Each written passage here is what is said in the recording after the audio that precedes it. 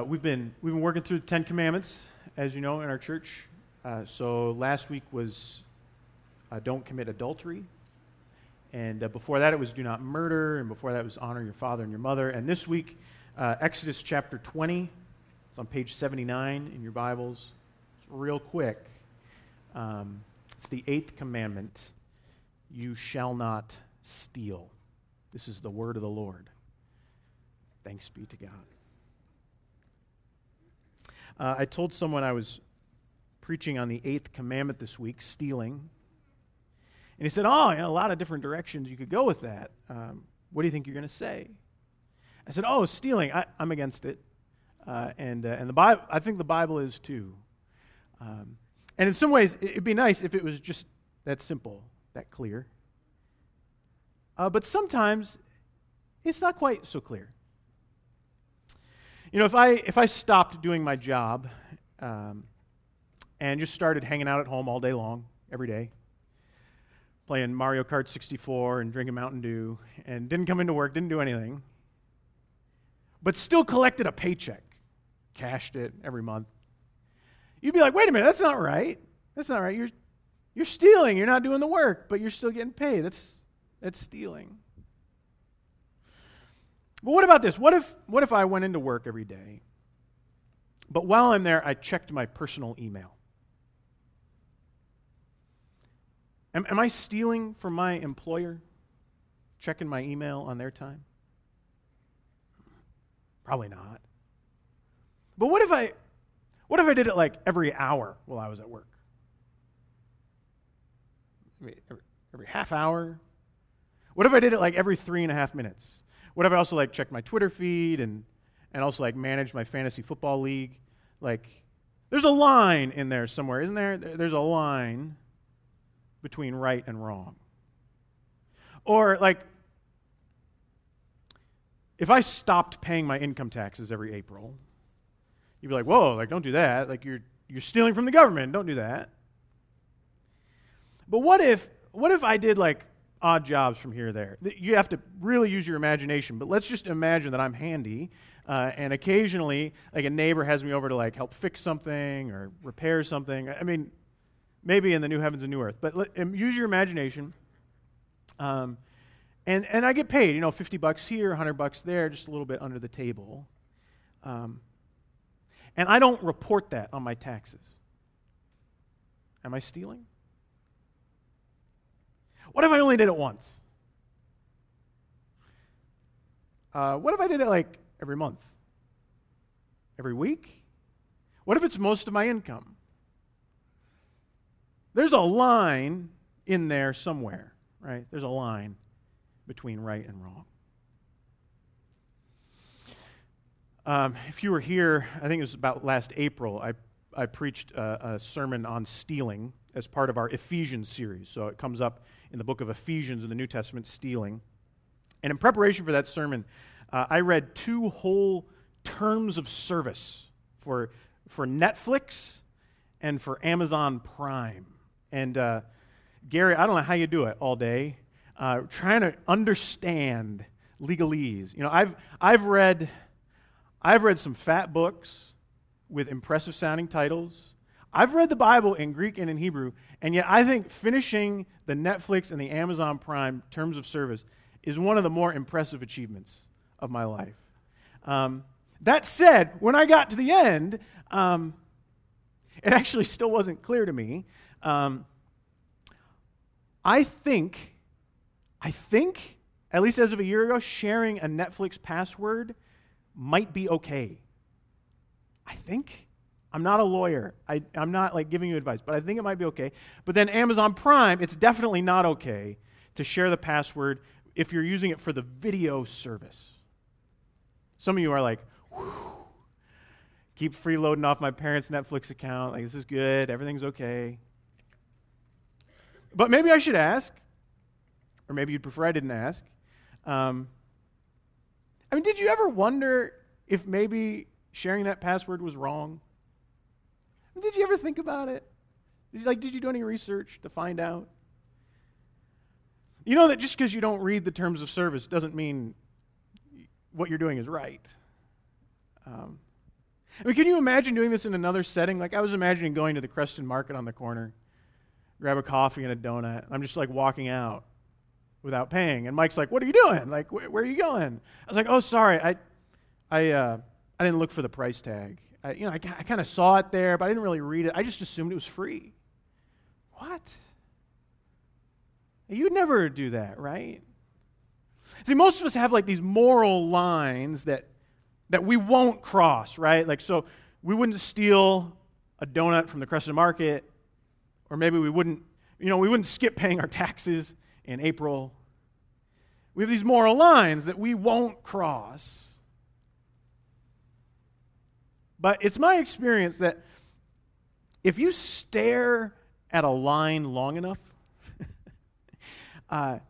you can find some room for interpretation.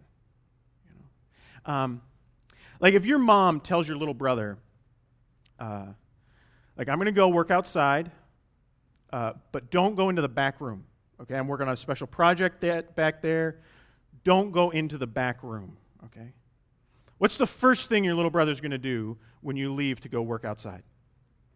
He's going to go to the back room, right? And if he was like me, this is how he'd do it, right? So he'd walk right up to the door, he'd open the door, and he'd keep his feet outside the room, but he'd just kind of like lean in, right?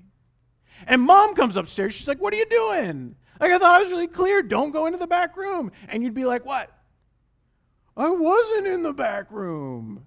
You said don't go in the back room." I didn't go in the back room. I was only looking in the back room. I think a lot of us, morally, are kind of like the little brother, right? Like we kind of dance around the line. We like maybe dangle across it sometimes. Mom only said don't go back there. I didn't go back. Technically, I didn't break the rule.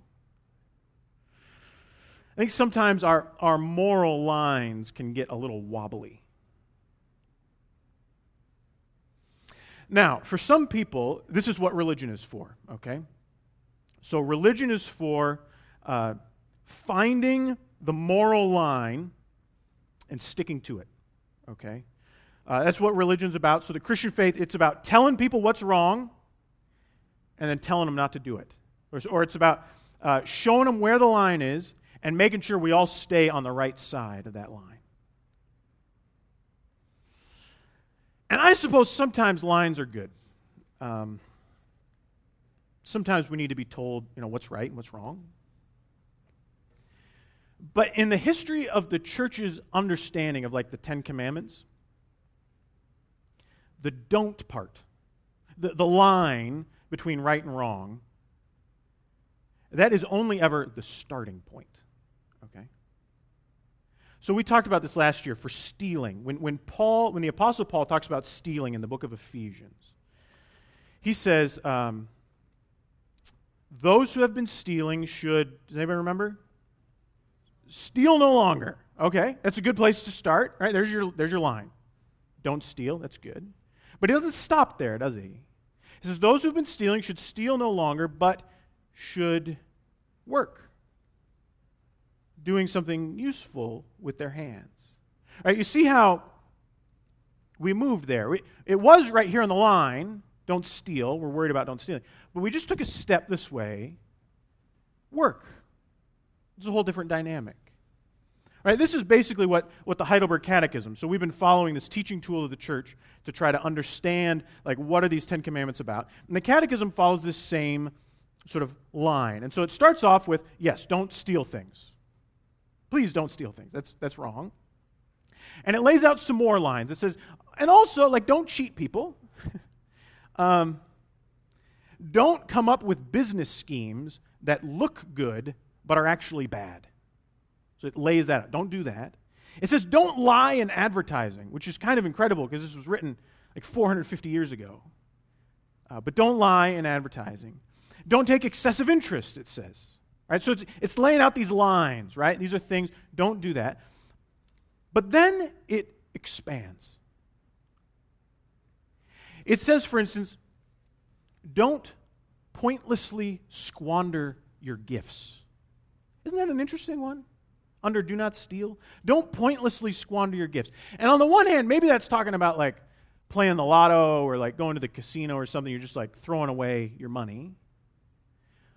But I was thinking like, what about like spiritual gifts, right? So like, if you've been given the gift of creativity or the gift of prayer or the gift of hospitality, but you just squander, you don't do anything with it, you don't share it with anybody, it says that's stealing, right? And I think the idea there is like, we all like, our gifts that God gives us, they're not just for us, right? We're supposed to use them to bless other people, to serve other people. When we keep them to ourselves, that's not just like a shame. It's like, oh, that's too bad. Calvin's like, no, that's stealing, right? So you see what's happening here. You see how, when you think about how a Christian should live their life, when you think about Christian ethics, you might start with the line, don't steal stuff, but it never ends with just don't do this, right? You start moving over here. This is like a whole different life.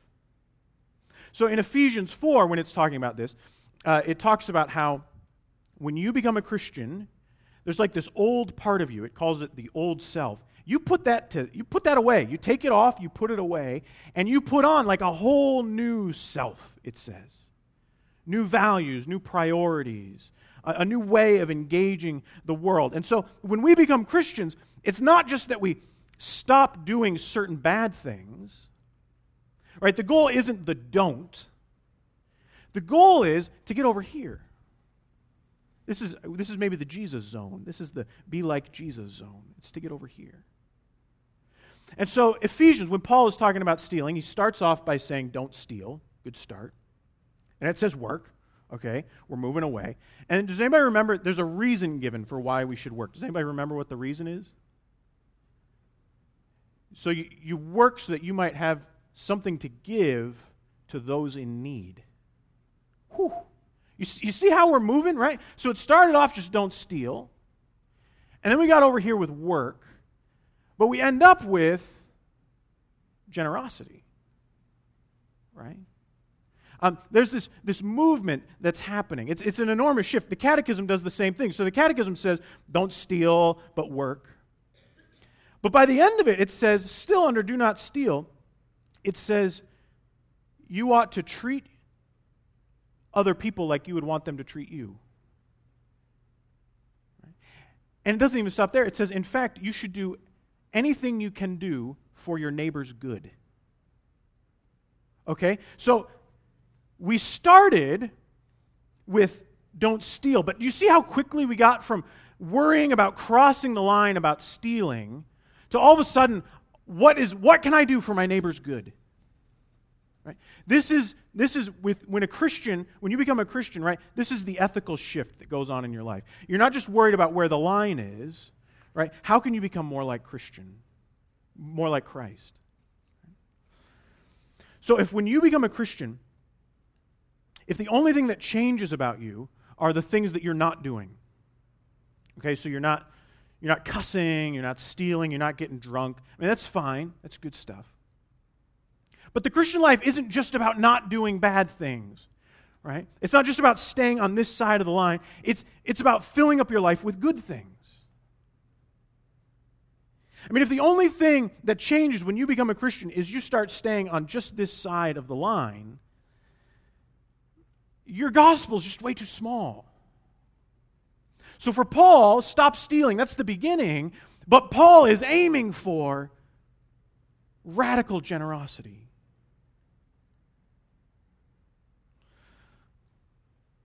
I've mentioned before that in addiction recovery groups, there's like this image that they often use. They say, feed the good tiger. And the idea is we've got these two tigers living within us, right? We've got like the good and the bad tiger. And one of them, the bad one, is craving like the drugs and the sex and the drink or whatever. And every time we feed that tiger, it gets stronger. Right? Every time we take that drink or every time we do those drugs, right, that tiger gets stronger and it is more likely to win the next battle with the other tiger.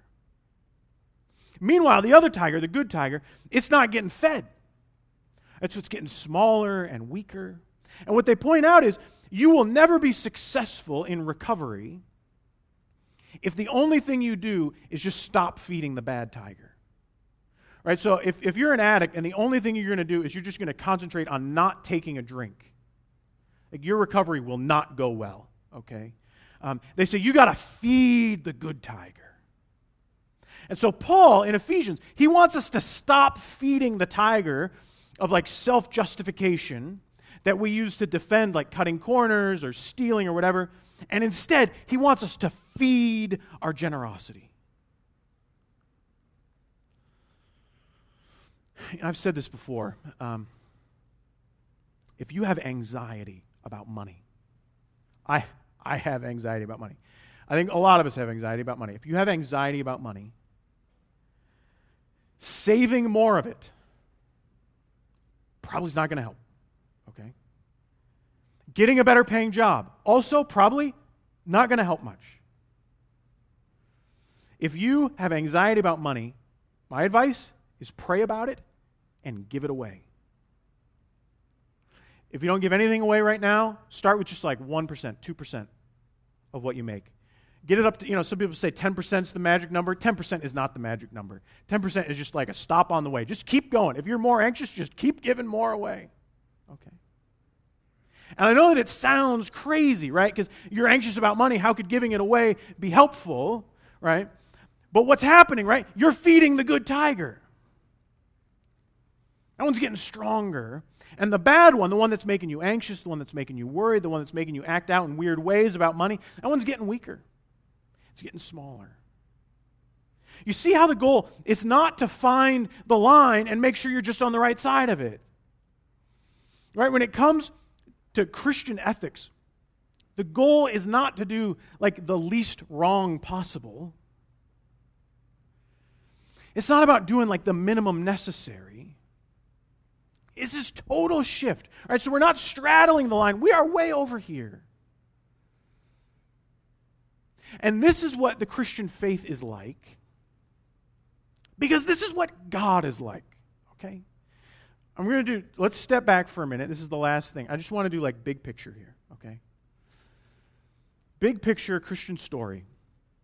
Before Jesus comes into the world's a mess. Right? People are trying to do all these different things to get right with God. It's not working. They're just digging themselves bigger and bigger holes. Okay? It's just mess. We need a rescue operation, okay? But what if in God's rescue operation, what if he did the minimum necessary? Okay, so like what if he like found the line just exactly as much as was needed to save us, and he just stayed just on this side of the line? Okay, so what if he like skipped the whole Old Testament thing? You don't really need that, right? So cut out the whole Israel thing, God's covenant people, cut all that out.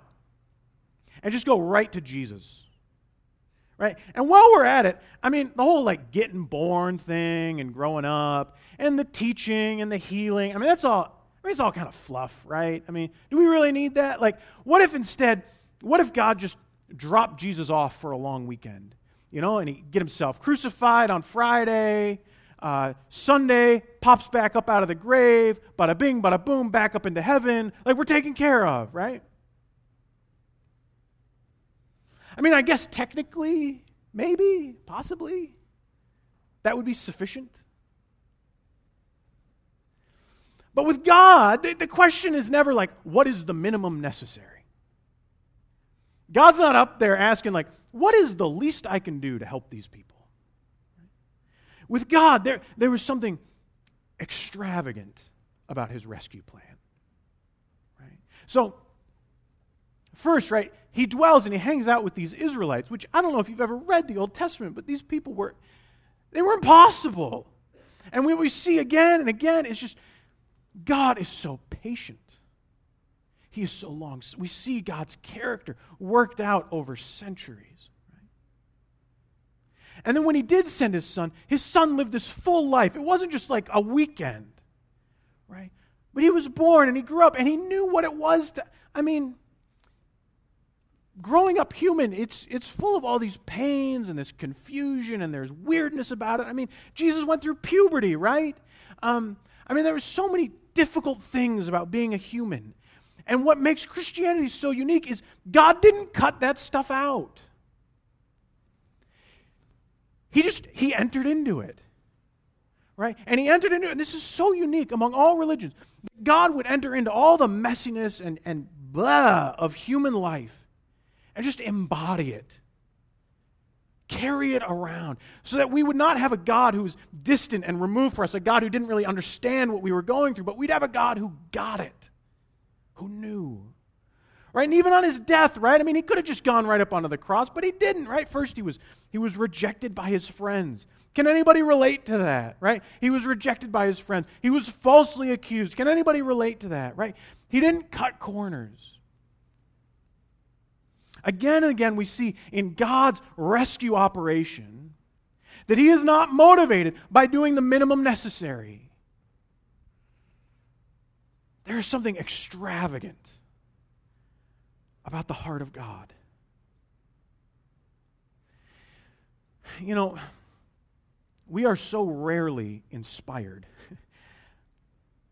by the person who does the minimum necessary. Right?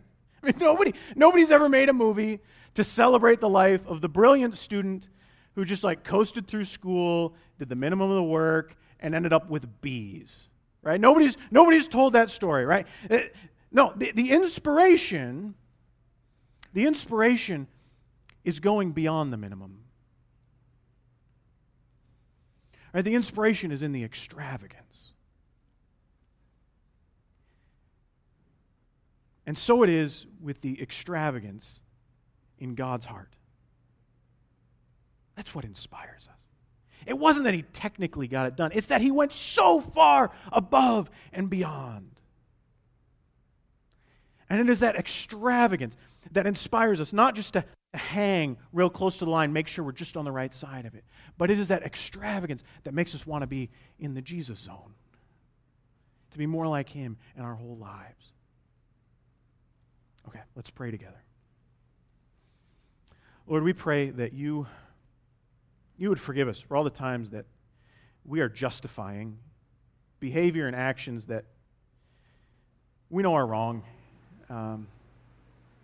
But boy, it was convenient or easy to ignore that.